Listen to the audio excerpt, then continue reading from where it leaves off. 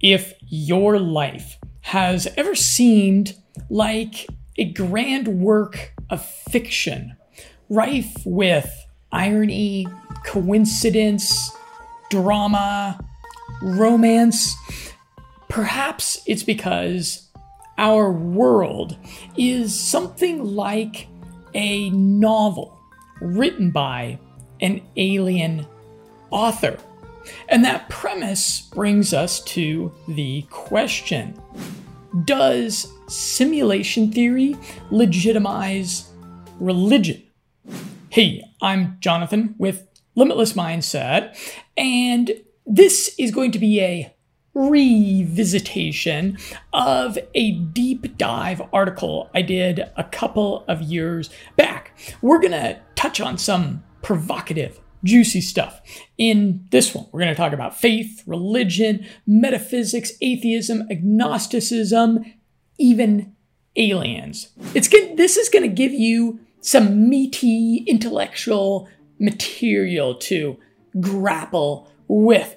I'm hoping that what I have to share with you here, my thoughts that I have to imbue to you here, are the kind of thoughts that are going to go through the TCP protocols of the internet to be re-encoded back into MP3 files there for your listening pleasure, and they're going to be taken back up into your headphones and into your inner ear, where they will find themselves in your prefrontal cortex, and then you'll move on with your day, you'll worry about other things. But the ideas I have to share with you here, I'm hoping that they absorb deep down into those depths of your unconscious mind, and then that they bubble back up, that your unconscious mind wrestles with what I have to say here. And then who knows, maybe it'll be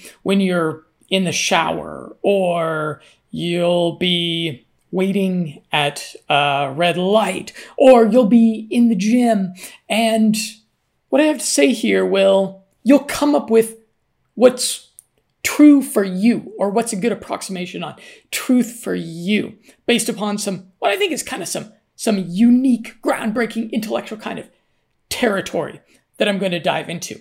And the article version of this is linked below wherever you are watching or listening to me over there on limitlessmindset.com.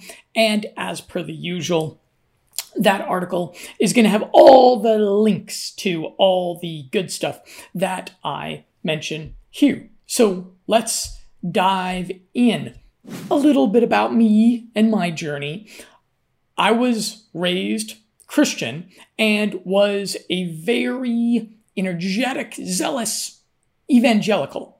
But as a young adult, around the ages of, I don't know, you could say maybe from like 18 to 24 years old, that's considered a young adult, I drifted away from religion and ultimately became an atheist for intellectual reasons. At least that's what I told myself at the time. If I'm being honest with myself, now looking back with the hindsight of a couple decades experience, I didn't leave my religion for purely intellectual reasons. I left it because I wanted to engage in the tantalizing hedonism that was dangled before me at a young age. And in the article, I have a picture of me partying in Panama City, Panama in 2013. And yes, I did indulge in quite a bit of hedonism. Fortunately, there aren't too many resulting embarrassing photos that came out of that.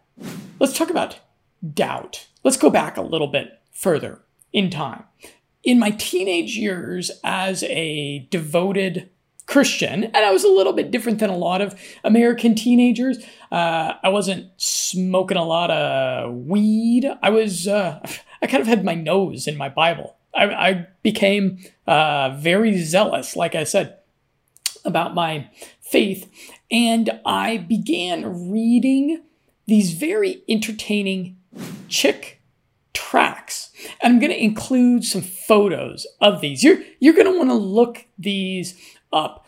And these are proselytizing mini comic booklets that convey a little story in cartoons, and then they end with a call to action to accept Christ. And I had found these, I forget where I found them in the first place, but I went on the internet and I looked up a bunch of these, because even back then, you could look things up like this on the internet, and I was totally enticed by these little comic books, by all the little stories that they told in them.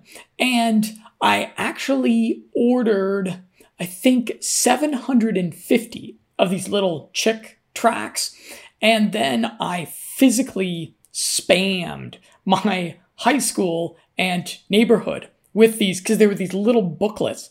And I really believed in my religion. So I walked around my school and I would slip them into people's lockers. So, other kids would get out of class and go open up their locker, and then they'd find one of these little religious comic books inside of their locker, and they'd never know it was me. And I even left them on people's cars out in the neighborhood. And my first red pill on religion, it came out of these chick tracts, actually.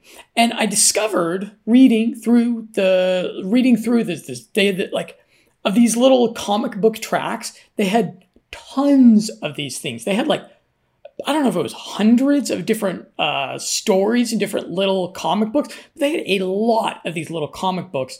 And some of them were pretty red-pilled. And there was one on the conflicting different versions of the Bible. And for those who might not know, there is not just one version of the English Bible. There's a multiplicity of translations of the Bible, because of course the Bible was written in 3 different languages. It was Hebrew, Aramaic, and Greek. And then the translation of those languages into the English language has been done multiple times. And the conspiracy theory, and believe me, when I say conspiracy theory, I don't use that phrase facetiously. So this conspiracy theory that introduced a quantum of doubt into my faith was that the mainstream versions of the Bible were satanic and subversive. The theory was that the evil Vatican establishment had corrupted the Bible, and that the popular and easy to read New International Version of the Bible, the NIV, that was nefarious. And that if you wanted to read the real Bible, you had to read the King James version of it from the 16th century. So that's what I did. I got an old version of the Bible full of all the funny old phrasing of how they would say things back in the 1600s. But there was a crack in the solid foundation of my faith. Christians are supposed to believe that the Word of God is absolutely perfect. And according to the evidence that I was looking at, originally introduced to me by these chick tracts, some versions of the Bible were quite imperfect, which prompts you to ask the question, why would God allow His holy word to be corrupted? If there's one thing that He could use His limitless power to preserve, wouldn't it be His book? And from there on, in my early 20s, I still identified somewhat with the religion, but I edged further and further away from practicing it.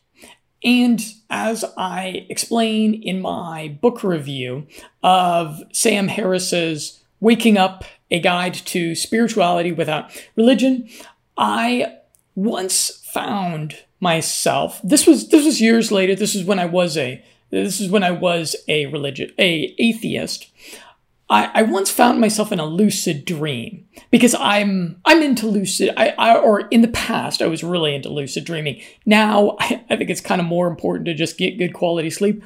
But in the past I was really into doing all the kinds of things that you need to do if you want to have cool lucid dreams frequently. So I once found myself in a lucid dream, and I asked one of the characters in the lucid dream, which you would assume a character in a lucid dream is just my own subconscious, unconscious mind, right? And so I asked the character if I had legitimate intellectual reasons for leaving my religion, or if I was just justifying my secular hedonistic lifestyle with pseudo-intellectualism.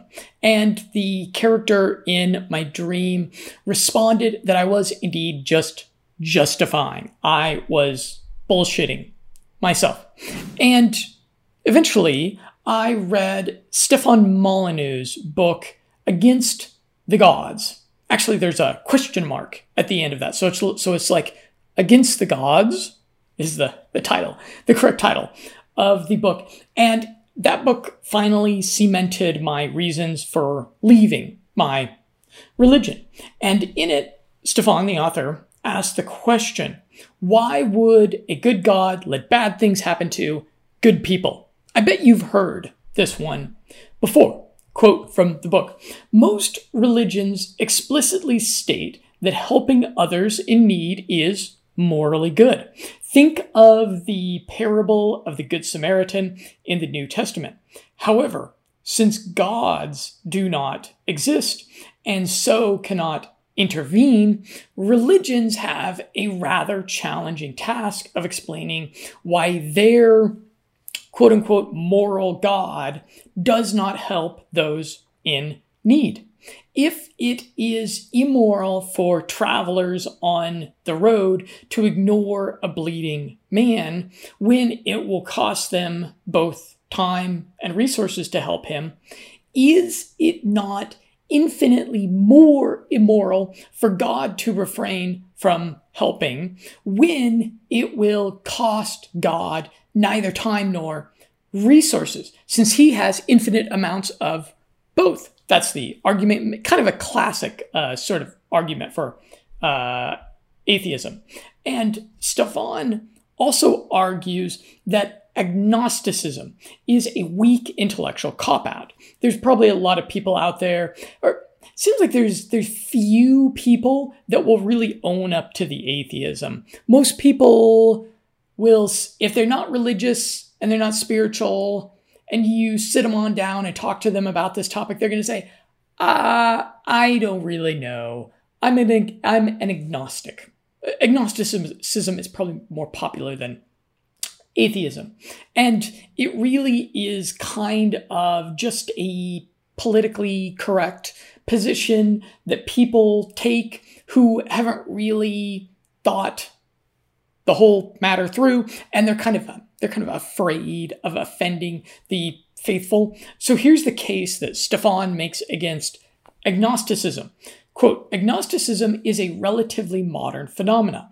Avoiding the question of God's existence is nothing new, of course, but agnosticism attempts to hook into a lot of science, particularly quantum physics, string theory, and other multi-dimensional theoretical models. Historically, the word God has never meant things that may exist in other dimensions of the multiverse as described by modern physics. That's right, that's never what the word God meant. No, let's not empty the word God of its true and original meaning, which was a cosmic and spiritual father who created the universe, breathed life into mankind, burns the wicked, and saves the innocent, and so on. This meaty and monstrous Superman, this thunderbolt hurling patriarch of our dim and brutal histories, this frustrated and enraged slaughterer of rebels and skeptics, this fearful and omnipotent beast should not be reduced to some pale and conceptual ghost hiding out in the dim theoretical alleys between the atoms. Boy, that's Stefan. He's a great writer, isn't he? He is a real clever wordsmith. Thus, having gotten through that book, I very privately became an atheist. Let's talk now about undeniable phenomena. So there's a big difference between theory and phenomena. Phenomena is an effect which is observed. For example, your muscles getting bigger as a result of exercising. Hey, I've been going back to the gym lately and I'm upping my weights and I can tell I'm putting on a little bit more muscle. Just wait. There's going to be a shirtless photo of me that's going to be making an appearance on the internet sometime soon. You all out there may be impressed with my progress. Just stay tuned. Okay, so phenomena. Muscles getting bigger as a result of exercising, getting drunk after drinking alcohol, the tides going in and out, etc. That's phenomena. Theory is different. Theory is an unseen cause and effect relationship that explains why something is happening. So, gravitation, evolution of the species, the mitochondrial theory of aging, etc. And theories exist on a spectrum of virtual certainties, which are things like gravitation, evolution, to disproven. Let's see, what's a disproven theory? I used to say flat Earth was totally disproven. I'm not sure about that one. I'm going to say disproven theory was the Trump-Russian collusion theory back from 2016. No, it was like 2017. This was like a really, really hot theory. It was Trump-Russia collusion in the 2016 election. And a lot of people believed this theory. A lot of people were extremely angry and hysterical about it, but it turned out to be totally incorrect. So we have a spectrum, again, virtual certainties, which is gravitation, evolution. We have disproven theories, and then we have non-falsifiable theories. And so a non-falsifiable theory would be something like demons cause mental diseases. And then there's this alluring domain of metaphysical phenomena, which is things like UFOs, near-death experiences, astral projection and remote viewing, the Mandela effect, which I did a documentary about, ghosts and paranormal phenomena, even cryptozoology. So clearly a lot of incidences of what seems to be metaphysical phenomena have rather mundane explanations. So weather balloons, faulty human memory, which in the case of the Mandela effect, that I'll give you the TLDR on my research and my documentary about the Mandela effect. As I said, the Mandela effect, it seems like something really crazy, really wild. It seems like there's something deeply wrong with reality. That's the way it seems, but humans having very faulty memories is a much more likely explanation for it. And you look at typical what people describe of or think of as metaphysical phenomena or fringe unexplained phenomena. And a lot of this stuff can get explained by things like sleep paralysis, swamp gas, wishful thinking, government programs, the tendency of human beings to hallucinate, etc. Like I was hearing there was a psychologist and they were describing this phenomena. Maybe this has even happened to you, where you're in kind of a creepy place, right? Like maybe you're in like an old house or something like that, or you're down in a basement, or you're an addict, you're someplace alone at night that's kind of creaky, right? And you're getting in kind of a creeped out mood. And then you see, just in the periphery of your vision, you see a silhouette. Like you see what looks like a person form out of the shadows. And there's these things are even called shadow people. Like go on YouTube and look up shadow people, and you can find all of these creepy videos of people talking about their experiences seeing shadow people. And it's always kind of when they're like psychologically primed for this, right? Like you go back to childhood friend's home where something bad happened, and then you see a silhouette out of your peripheral vision.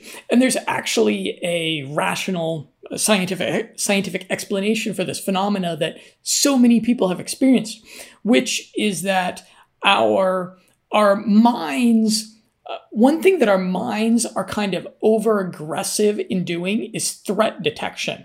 Our minds, the unconscious part of our mind is scanning the environment for threats all the time, like actual physical danger all the time.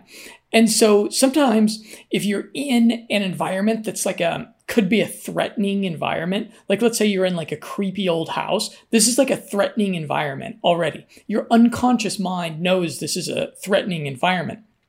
And so let's say there's a innocuous shadow that's 90 degrees to the right of you. It's just a shadow, or it's an old wardrobe or something like that.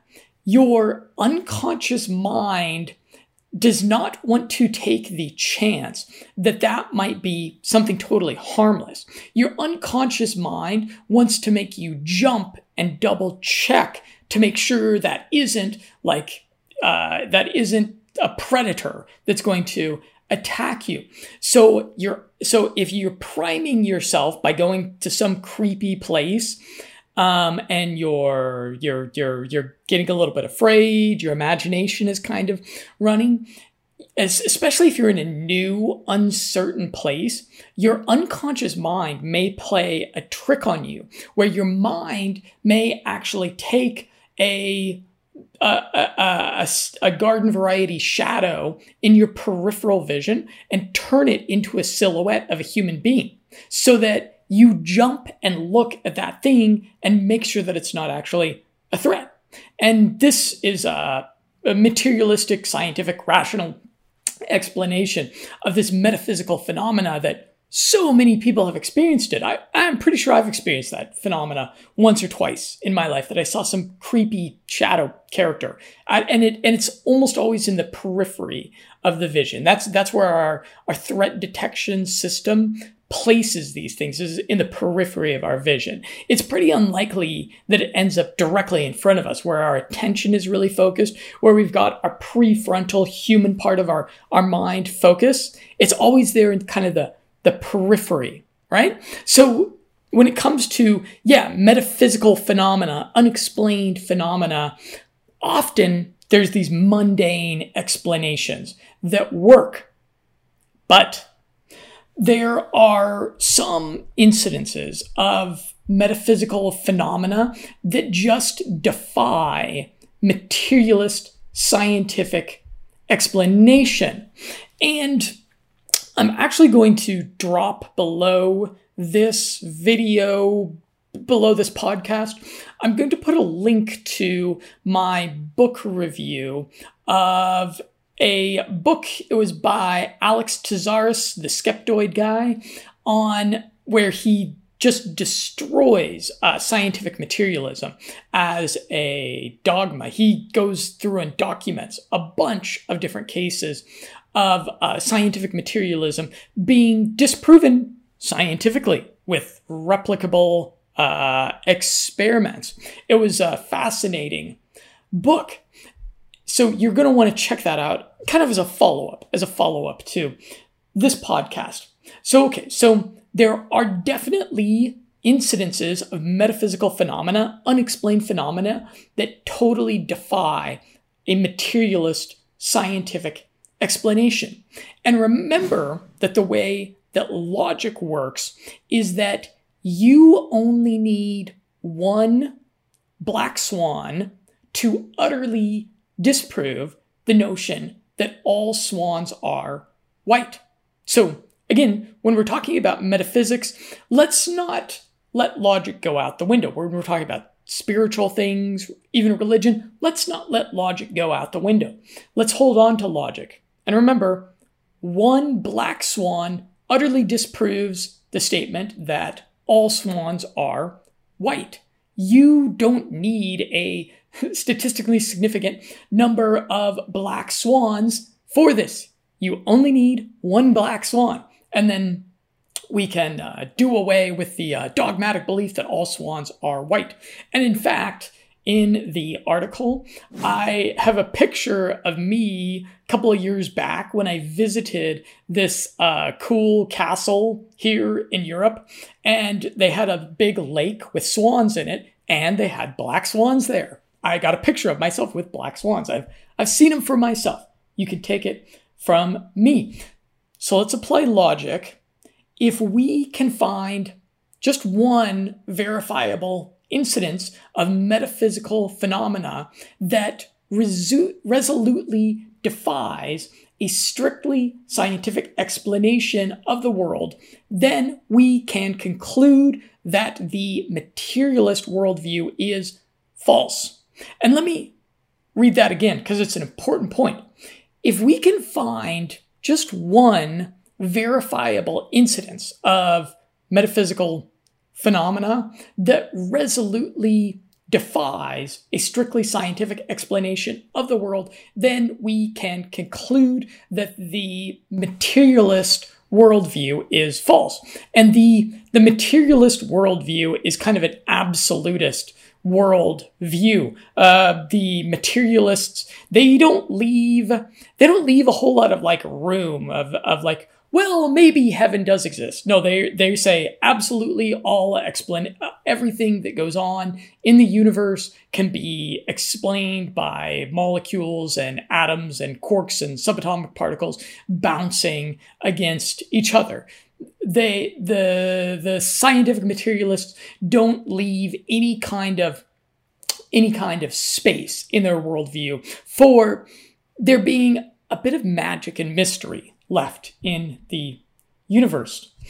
Or we can say, at least until such time as a scientist introduces a cogent theory or evidence of what in the natural world, composed solely of atoms bouncing into each other, is the cause of metaphysical phenomena. And that has certainly not happened at all. You can look at things like the, I think it was the Dean Radin experiments, and they replicated them over and over again a bunch of different times, and there was never anywhere close to a rationalistic, materialistic hypothesis of what was behind what really appeared to be a human predictive capacity that was revealed and replicated in those experiments. So maybe in the future, maybe in the far future, some scientist is going to come up with a materialist explanation for humans having prophetic ability, and maybe then I'd be an atheist. Maybe then it might be rational to be a scientific materialist, but not now. Okay, moving on. And there's certainly more than one such incidence of metaphysical phenomena. So I used to enjoy this TV show. It was called Destination Truth with Josh Gates. I'll link to it if you want to watch some. It's kind of an old show, but it was actually really entertaining. And it was one of these reality TV shows where every week they would travel to a new destination somewhere in the world and hunt ghosts or mythological monsters. And consistently, they wouldn't find any real monsters, except for the time that they discovered a Yeti hair in Bhutan that genetic analysis indicated was a relic hominid. That's right. So you could say the abominable snowman. There's actually genetic evidence for the existence of some type of hominid hanging out in the high mountains of Bhutan that nobody's ever really taken a picture of, and that we don't have any hanging out in zoos. That was the one time that they actually found direct evidence of some kind of creepy creature that was heretofore unknown to the practice of zoology. But here's the interesting thing on the TV show. They would encounter plenty of ghosts, demons, and metaphysical forces. And sure, of course, these kinds of things can be faked in the post-production of a reality TV show, but ghost encounters are so common, and you can ask your friends and family, that it's strong evidence that there is more to the world and life than meets the spectacled scientific eye. You yourself, maybe you've had an experience of something metaphysical. If you haven't personally, then certainly you have some friends or family member. You know somebody who has had a convincing experience of something metaphysical. And are all of these people just fooling themselves? Are all of these people, having micro hallucinations? Or is the universe just a bit more mysterious and magical than we've been led to believe by the materialist mainstream? And there are 3 podcasts I like that do skeptical, critical thinking, exploration, and analysis of metaphysical phenomena. There is Skeptico, Science at the Tipping Point. That's done by the author of the book that I just mentioned. There is Skeptoid, which does critical analysis of pop phenomena. And then there's another one called The Other Side of Midnight.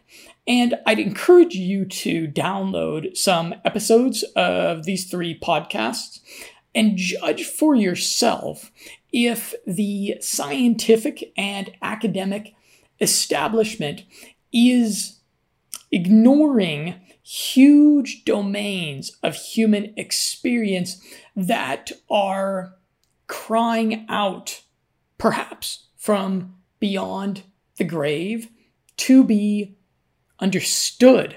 Do check those out. Do check those out. There's a large domain of human experience that has not been properly studied by science that suggests that we are something special, that suggests that we are something a bit more than bald apes. And I'd also direct you to consider mass UFO sightings, like the relatively recent Phoenix Lights incidents. If you haven't heard of this one, go look it up. The Phoenix Lights incidents. Go and watch the videos of that and try to come up with a rational scientific explanation that makes any sense for that one. There's this undeniable phenomena of UFOs, and even the U.S. government, even the Air Force, the U.S. Air Force, even the New York Times admits that UFOs are observed. So it's an undeniable phenomena. UFOs are not a conspiracy theory. They are a observable phenomena, an unexplained one. However, the theory of aliens as extraterrestrials is totally illogical and nonsensical. It really doesn't make sense. Let me explain why. So, interstellar space travel would require an extreme level of technological prowess. They would be vastly more advanced than us. Aliens capable of interstellar space travel would be capable of totally masking themselves from our perception. We would not be seeing them unless they wanted us to. And real aliens from other solar systems would either be extremely moral or they would be totally evil. Let me explain. If they saw us as potential competitors on the cosmic stage, they would wipe us out the way that a human being stomps on an anthill. If let's say that let's say you have a garden and you have ants that are going to be eating whatever you're trying to garden, you're definitely going to stomp on that anthill and destroy that. Destroy that life. You don't like competition. None of us do. Or like in the classic science fiction series Earth Final Conflict, they would gift us humans with tremendous technologies. They would give us cures to disease. They would teach us to finally end war. They would teach us to have a more fair global economy. Real aliens are less likely to be evil. And here's why. There's a clear correlation between intelligence, technological advancement, and morality. More advanced civilizations tend to be compassionate to less advanced civilizations. In modern times, I'm not talking about some battle between British infantry and African tribesmen that happened 300 years ago. Real aliens would either have some sort of non-intervention policy, like in Star Trek, they have the Prime Directive, or real aliens would kind of act like do-gooder Western people who make a pilgrimage of selfish altruism to Africa to donate their time to build schools there, and then while making sure to take a lot of selfies with the orphans, right?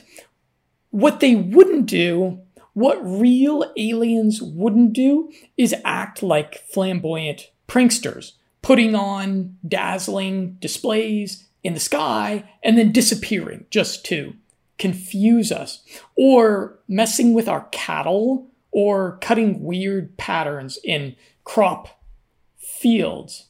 And they could learn anything about us that they wanted to by secretly sampling our DNA.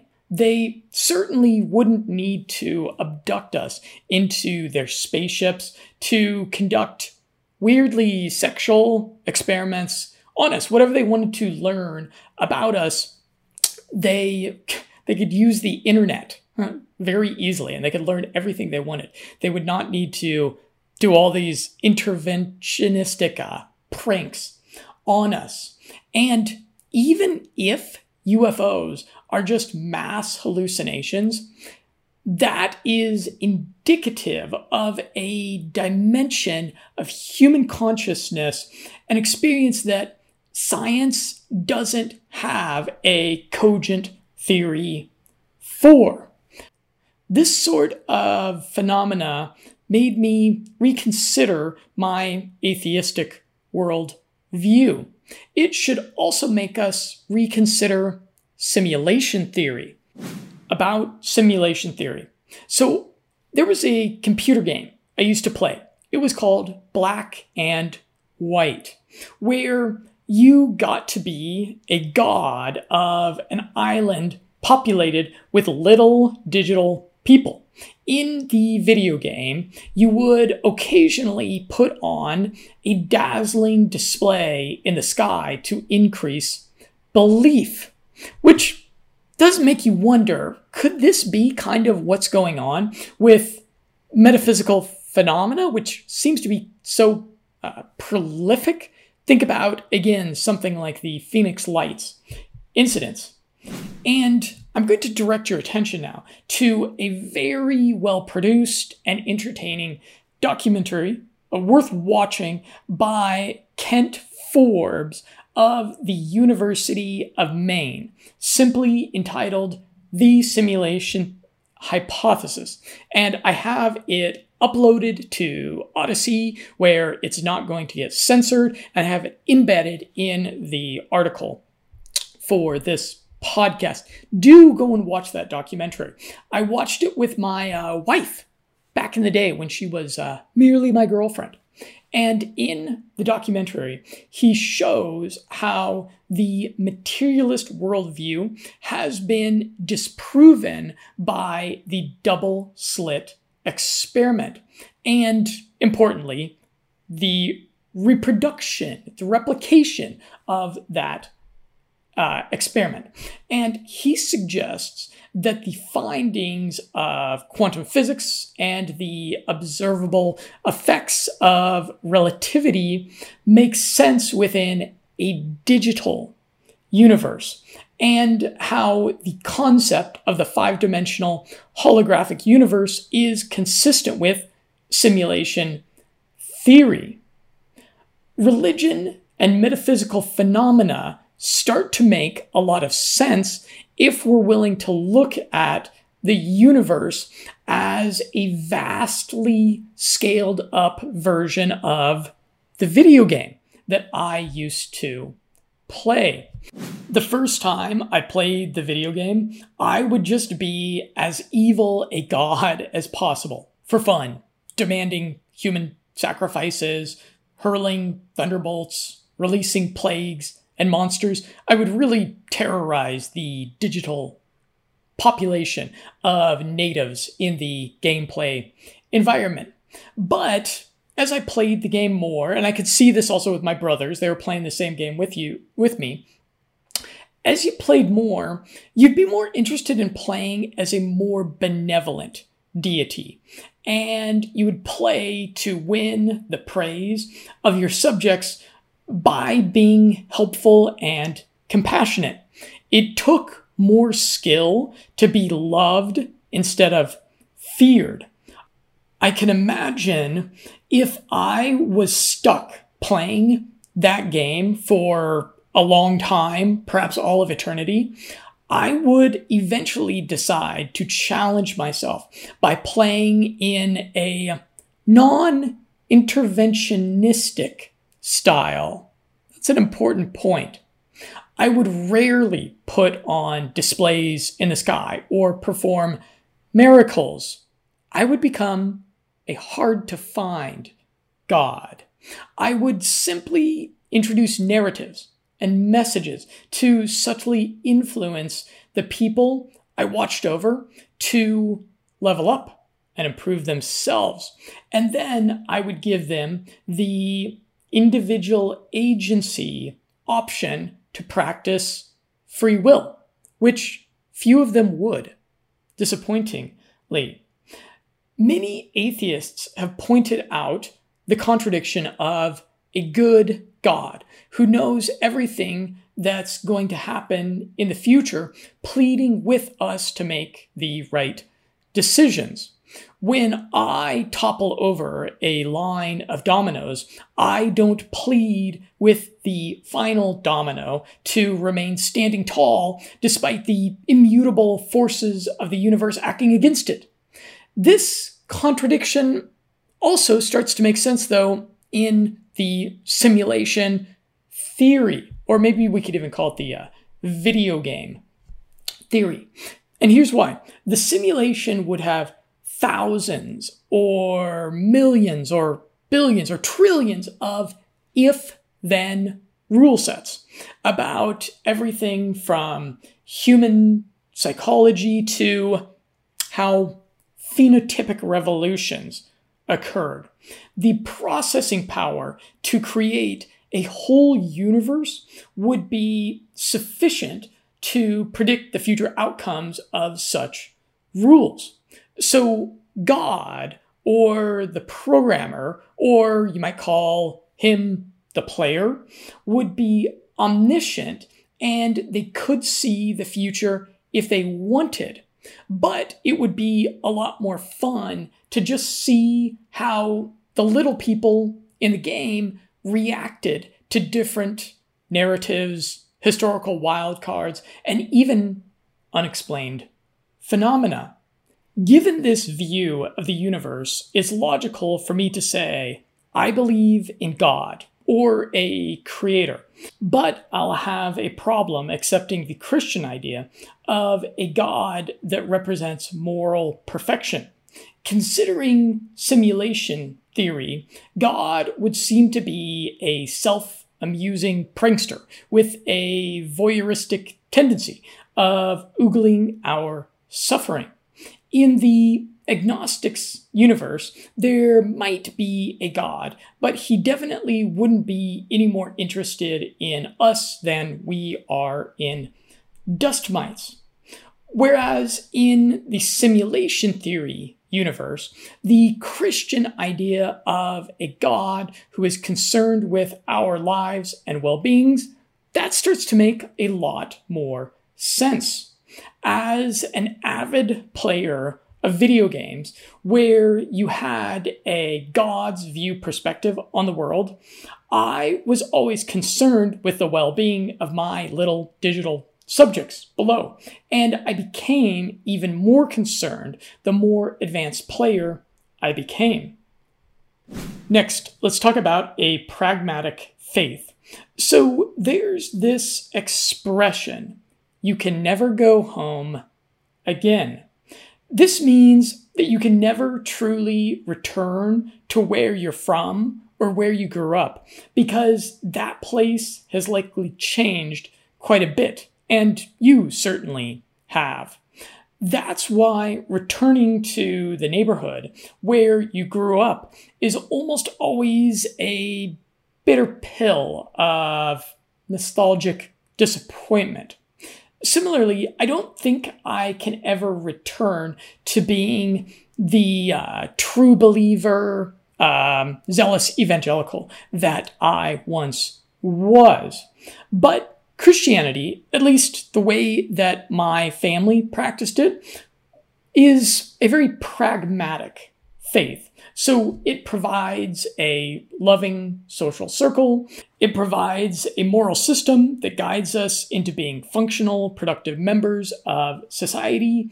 It gives a wonderful hope for something better after this life ends.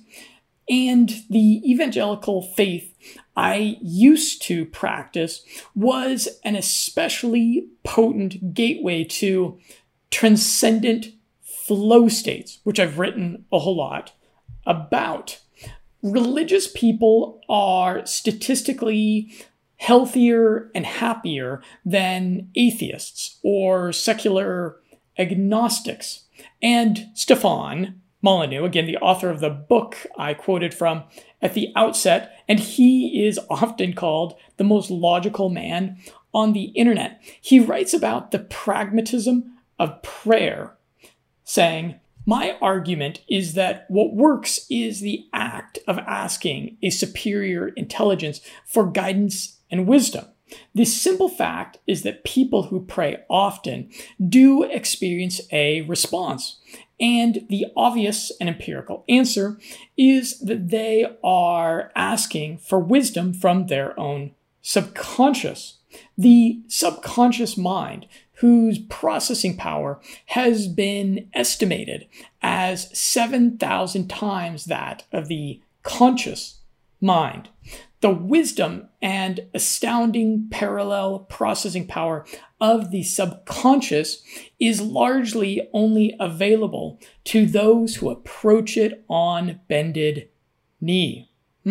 That's something to think about, isn't it? So I regard myself as a pragmatist, not a purist.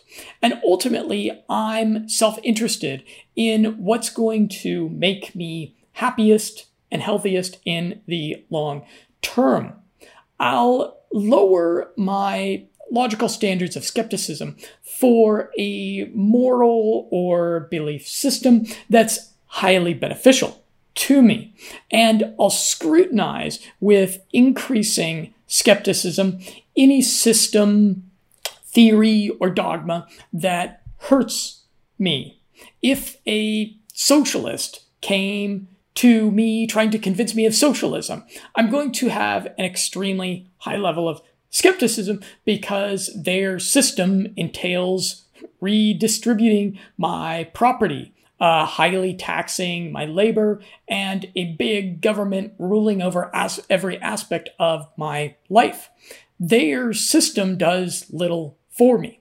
But if someone comes to me with a system that's proven to make me healthier, happier, safer, and freer, my threshold for logical consistency lowers, if that makes sense.